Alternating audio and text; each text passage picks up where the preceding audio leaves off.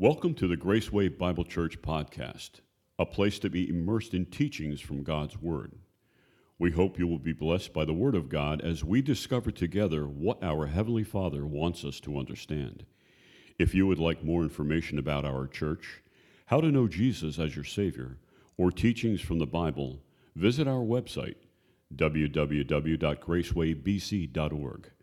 Join us now as we dive into God's Word. Good to be back with you. I'm sure you all remember my sermon back in August, right? You might.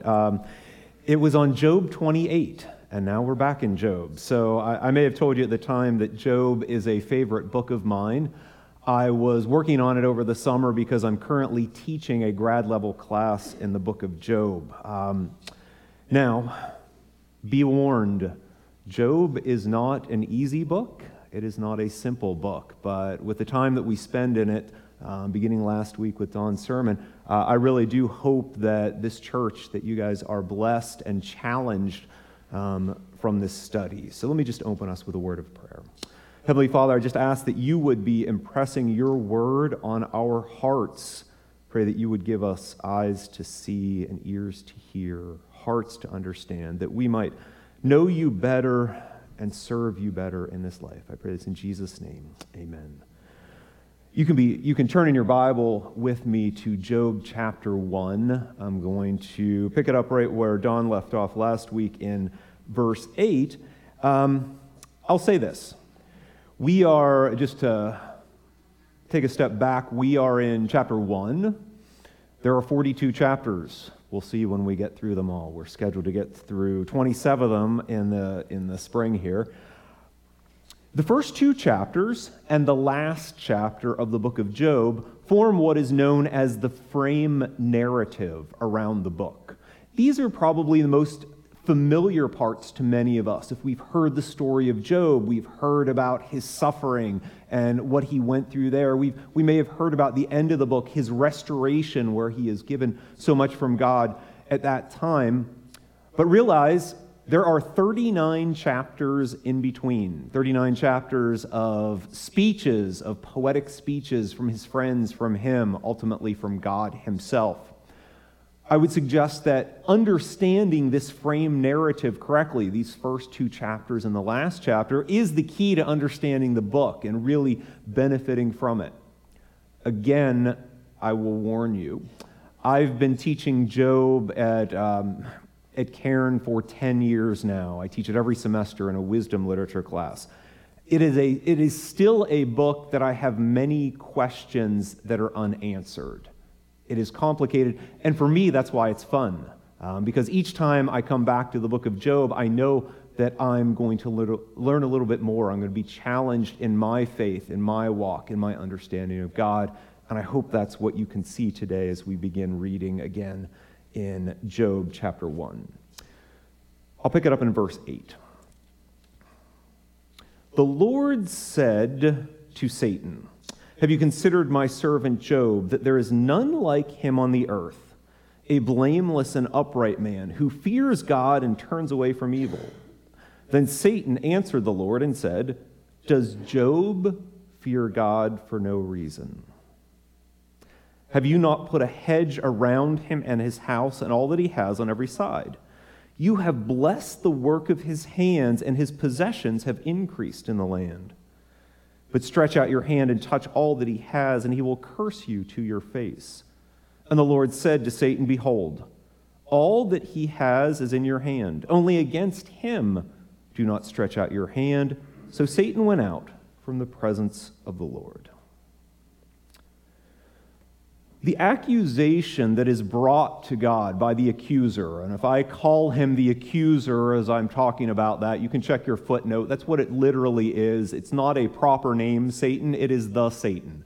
I'm not questioning whether it's the character that we know as Satan, but if I talk about him as the accuser, it kind of emphasizes that is his title here because that is the role that he is playing. He is the accuser. So the first question I raise is, who is being accused? We might automatically assume Job is being accused of something. But if we read it carefully and we look at it, The accusation that Satan makes is against God himself. You have put a hedge around your people. You have done this. The accusation is God has so blessed Job, the individual, has given him so much that of course Job is going to praise God. The accusation is that God is buying his praise. I don't know if you're familiar with this practice, but there are presently rent-a-crowd companies. So if you're doing your store opening, or you're having your political rally, or you're a celebrity who wants to create buzz, or you have a protest, you can go to these companies and rent a crowd. And there will literally be paid actors that come out and cheer or rant or whatever you want them to do. That's what Satan is accusing God of doing, of paying for Job's praise. This is the accusation that's made here. In a term that we might have heard or might make sense to us is Job is accusing God of having merely a transactional relationship with his creation, with humanity. A transactional relationship defined as one that both individuals are merely concerned with how they benefit. They're self-serving, making sure that they get as much as they can from the relationship. A transactional relationship looks like this. I try to do as much home repair by myself as I can because it's very expensive to pay someone else to do it. But one area that I have found I am not going to trust myself in is the area of plumbing. So if I have some leaky faucet or leaky pipes or something happens, we had a heating incident a few years back with a pipe exploding, I'm going to call the plumbing company. And I call the same company, but each time they send out a different plumber or they're different tech, and he does the job and I pay him. My relationship with that plumbing company is purely transactional. I pay the bill, they get the benefit of the pay, I get the benefit of the work that they're doing. The relationship is no deeper than that. It's not meaningful, it's transactional. So again, that is what the accuser is saying about God and his relationship with his people. Now, if I told you that my relationship with my children is merely transactional, you might have a problem with that. I would have a problem with that because if my relationship with my children is transactional, my wife and I have spent a lot on them. They're teenagers. As they grow up, each year they say, we've grown out of these clothes, we want new clothes and new shoes, and every day they want to be fed, and I have to buy food. We've spent a lot of money on our children, and to this point, we have not gained anything materially back from them. We may be playing the long game. We may think someday in our old age, they're going to support us. You can say, good luck. Yeah, I already heard that, right? So that would be a real problem if my relationship with my children was merely at the transactional level, right? The relationship with my children or my wife or close friends or anything like that should be more meaningful, based on love, commitment, shared goals, shared experience, shared priorities. There is something more meaningful that we know about in our human relationships. The question is that part of Job's, and we'll ask the question for ourselves then, is that part of Job's relationship with God? Is he merely praising God because he gets the benefits and gets the blessings, or is he praising God because there is some deeper level of connection, that there is some deeper meaning in his relationship with God?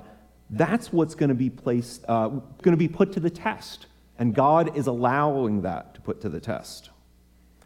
All right, now I'm going to give you some questions that I'm not going to answer. All right.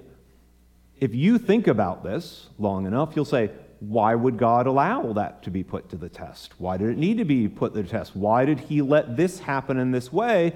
We have lots of why this, why Job, that aren't going to be answered. We're not told that. So I have to, when reading this, take it that I'm not going to be given all the answers. I actually think that's a very prominent theme of the entire book, showing us at times how little we know and understand, but I'm sure we'll get to that at a later time. Why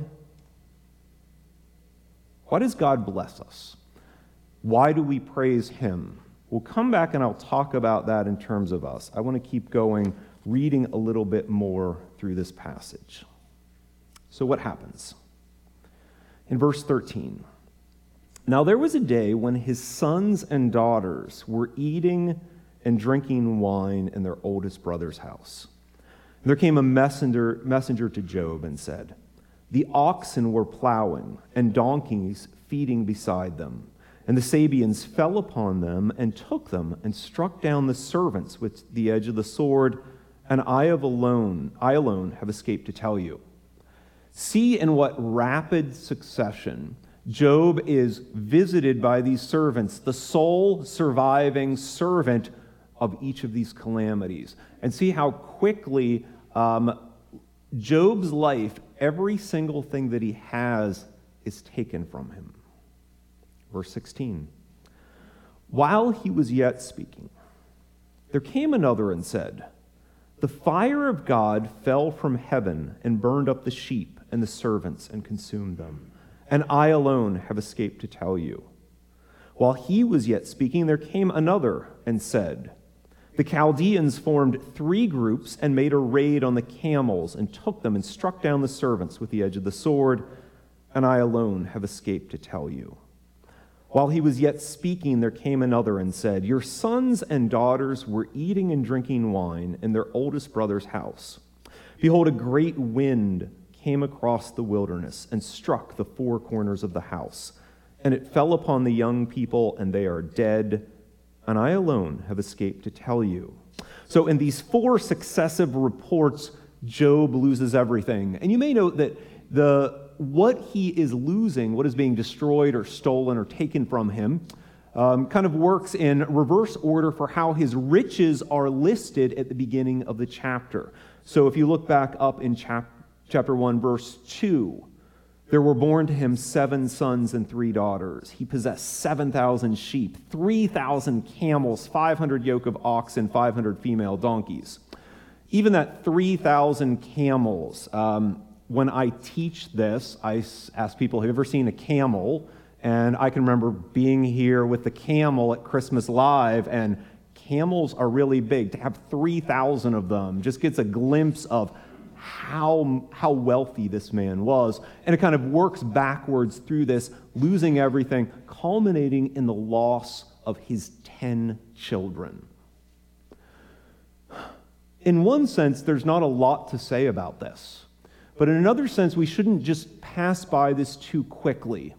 And one thing that I will say, if we ever want to sit in judgment of Job and some of the things he says, beginning, for instance, in chapter 3, when he curses the day of his birth, we'll have to get there, or we very quickly judge his wife in the next chapter, I would just remind us, think for a moment, pause and think for just how much they have lost, what they have gone through. And be careful of too quickly saying, well, he shouldn't react that way, chapter 3 and following. She shouldn't have said that to him. Just be careful. Losing everything, the wealthiest, greatest man in the East, everything has been taken from him. All right, so this raises a question that I will address. Who is responsible for Job's suffering? One answer is Satan, right? Satan is to blame. Suffering comes from Satan. I would point us to this passage that again and again, the responsibility is placed on God as the one who is ultimately responsible for his suffering. Back in verse 8, do we remember who raised Job's name to be discussed? It is God himself who says, have you considered my servant Job? Raising him up as his greatest example of a human. Whenever we read about even some of the calamities, Notice that the servant in verse 16 says, the fire of God fell from heaven. Whatever exactly that looked like, a natural disaster, we still call them acts of God, recognizing that He is the one sovereign over nature. Whenever Job responds, and I'll read through this in a moment, notice what he says down in verse 21. The Lord gave, and the Lord has taken away. If you want to hear it from God Himself, I'll jump into chapter 2 really quickly. When again the accuser comes before him, the Lord says in verse 3 of chapter 2, just real quick, the Lord said to Satan, have you considered my servant Job, that there is none like him on the earth, blameless and upright man who fears God and turns away from evil? Exactly what he said the first time, but then God adds, he still holds fast his integrity, although you incited me against him to destroy him without reason. So my suggestion is, my claim is that this passage attributes the ultimate responsibility. I'm not going to get into theologians' discussions of primary, secondary causes. I'm talking about ultimate responsibility for this suffering is laid at the feet of God. Is that challenging to us and to our understanding of God? See, sometimes we may, in our minds, it may not be a fully completed thought, but sometimes in our minds, when we're thinking about God and Satan and the good and the bad, we have this picture that here's Satan and here's God, right? Satan, over here, the bad stuff comes from Satan. So if something bad happens, I blame Satan, right? And over here we have God, and the good stuff comes from God. Do you recognize the problem with this picture of God and Satan? This makes them equals and opposites. This is a type of Christian dualism where there are essentially two gods, the God ruling over the good and the God ruling over the bad. See, what we have to do is we have to recognize that God is sovereign over all, including Satan, including the bad. That is challenging to us in one sense because it doesn't give us easy answers on the problem of evil and where does it come from and why does it exist? Questions that I'm getting at questions that I'm not going to try to answer today. But what happens when we have this dualistic thinking about God and Satan? We are really diminishing God, and we are not recognizing His true sovereignty over all. There is no hint in this passage that Satan is in charge, that he can do whatever he wants. There is no one in the book who doubts God's sovereignty. They have other questions about God, but something that comes shining through from beginning to end is God is sovereign over all. Is that challenging to us? It doesn't give us an easy answer about the problem of evil and suffering and that. It's a more challenging thought, but we should be able to turn that around and say, no matter what is happening down here, all of it is under God's sovereignty, that He is ultimately responsible for all things, allowing them to happen, enabling them, causing them to happen, whatever words we want to use. God is the one. That may challenge us, but I think we can't help but conclude that from this passage and the rest of the Bible. When it comes to God's sovereignty, one thing that I think the books, and I'm jumping ahead a little bit, but for us, sometimes we want answers. We want explanations. We want to know the reason. And one teaching that comes out of this chapter and the rest of the book is Job isn't given the answers.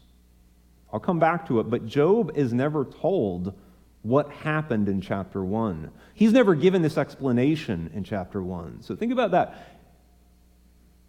Trusting in God, recognizing His sovereignty, even when we don't get explanations, even though we aren't told the reasons that we may want. All right. Let me finish reading our passage and then talk a little bit more some of the implications for us.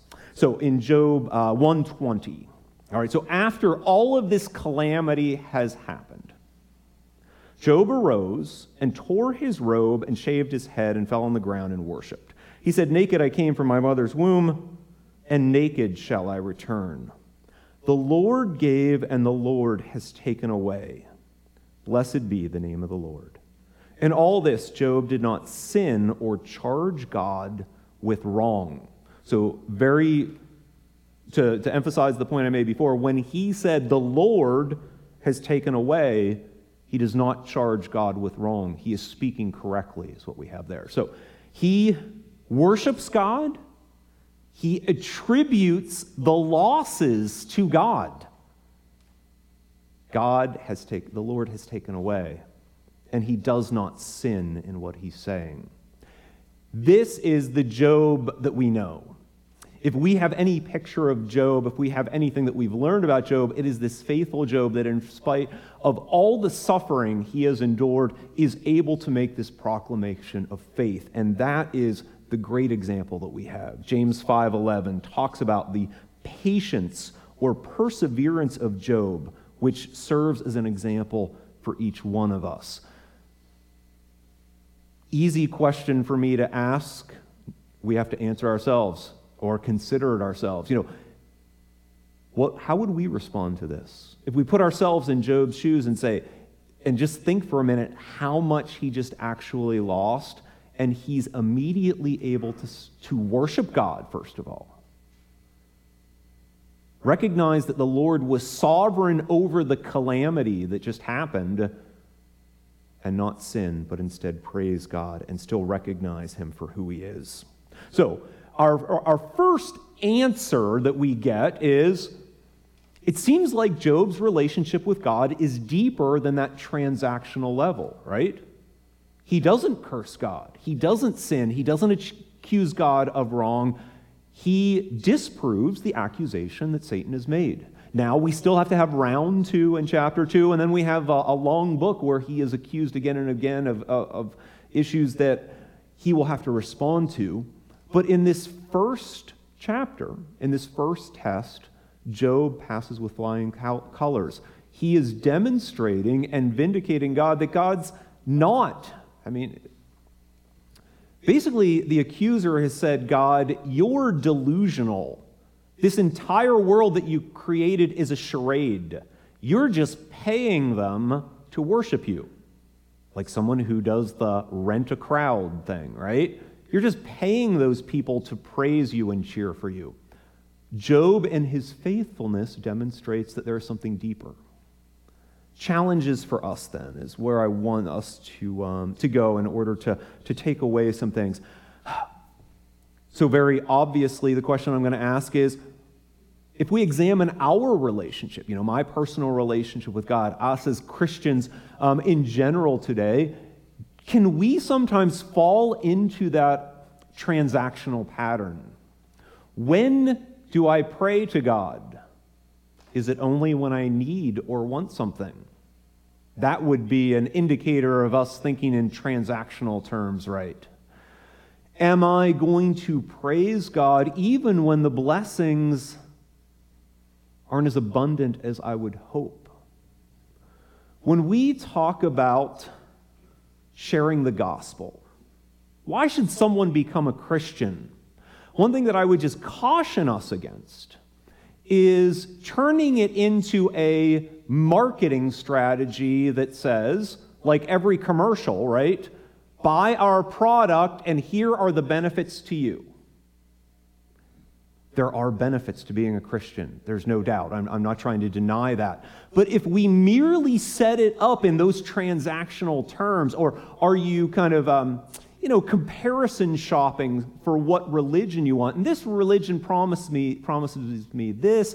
This religion promises me that. I'll try out Christianity for a while.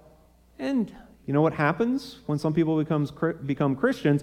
They have more problems and more troubles in your life. If our gospel is simply, come to Jesus and he'll take away all your problems. Obviously an oversimplification that I don't think any of us really say, but if we start thinking that way and we start marketing Jesus as just the solution to our problems, do you see how that diminishes the gospel? Why should someone be a Christian? because Jesus is the way, the truth, and the life. Christianity is the truth. The God of the Bible is our creator. He sent his son Jesus to die for our sins. Those things are true whether or not we believe them. Jesus is Lord of all, whether or not we recognize it. We pursue the truth. We worship God because he is worthy of our worship. He blesses us. He sent his son because he loves us. There is something deeper in our relationship with him than simply, oh, he's going to help me in this situation and that. Does God give us strength in situations that we will face? Absolutely. I'm not denying that. But we need to make sure as Christians that we are looking at our relationship in deeper terms and loving God, trusting in him for who he is. And whenever things go badly, are we tempted? In our terms today, not so much that we would curse God, but we would do something different. We would say, he doesn't exist. So the challenge here in Job is Job going to worship or is he going to curse God? In our days, it might be the terms of believing in or rejecting. And I would say rejecting God and denying his existence is essentially equivalent to cursing him. I already talked about it a little bit, but recognizing God's sovereignty. So my last thought is just to, again, frame this within our larger study of the book of Job, just something for you to think about. These first two chapters are unique in the Bible. It is incredibly rare that we, humans, get a glimpse into heaven to find out what's really going on in God's heavenly court. Recognize that we, the readers of the book of Job, are given some incredible knowledge.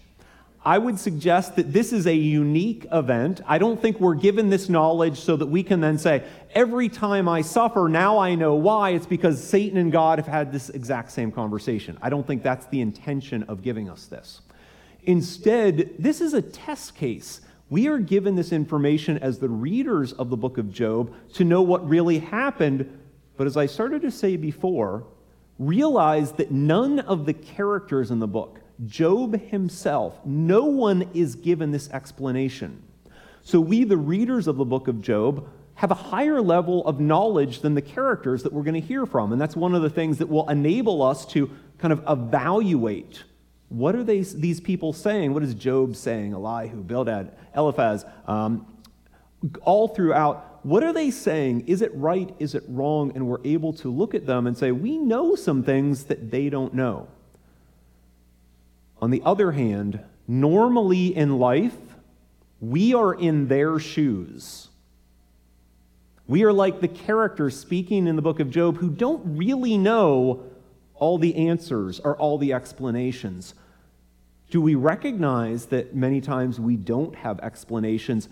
And are we willing to trust in God and his sovereignty even when we don't get the answer to the question, why? And that is a demand sometimes that we put on God. Why? Why?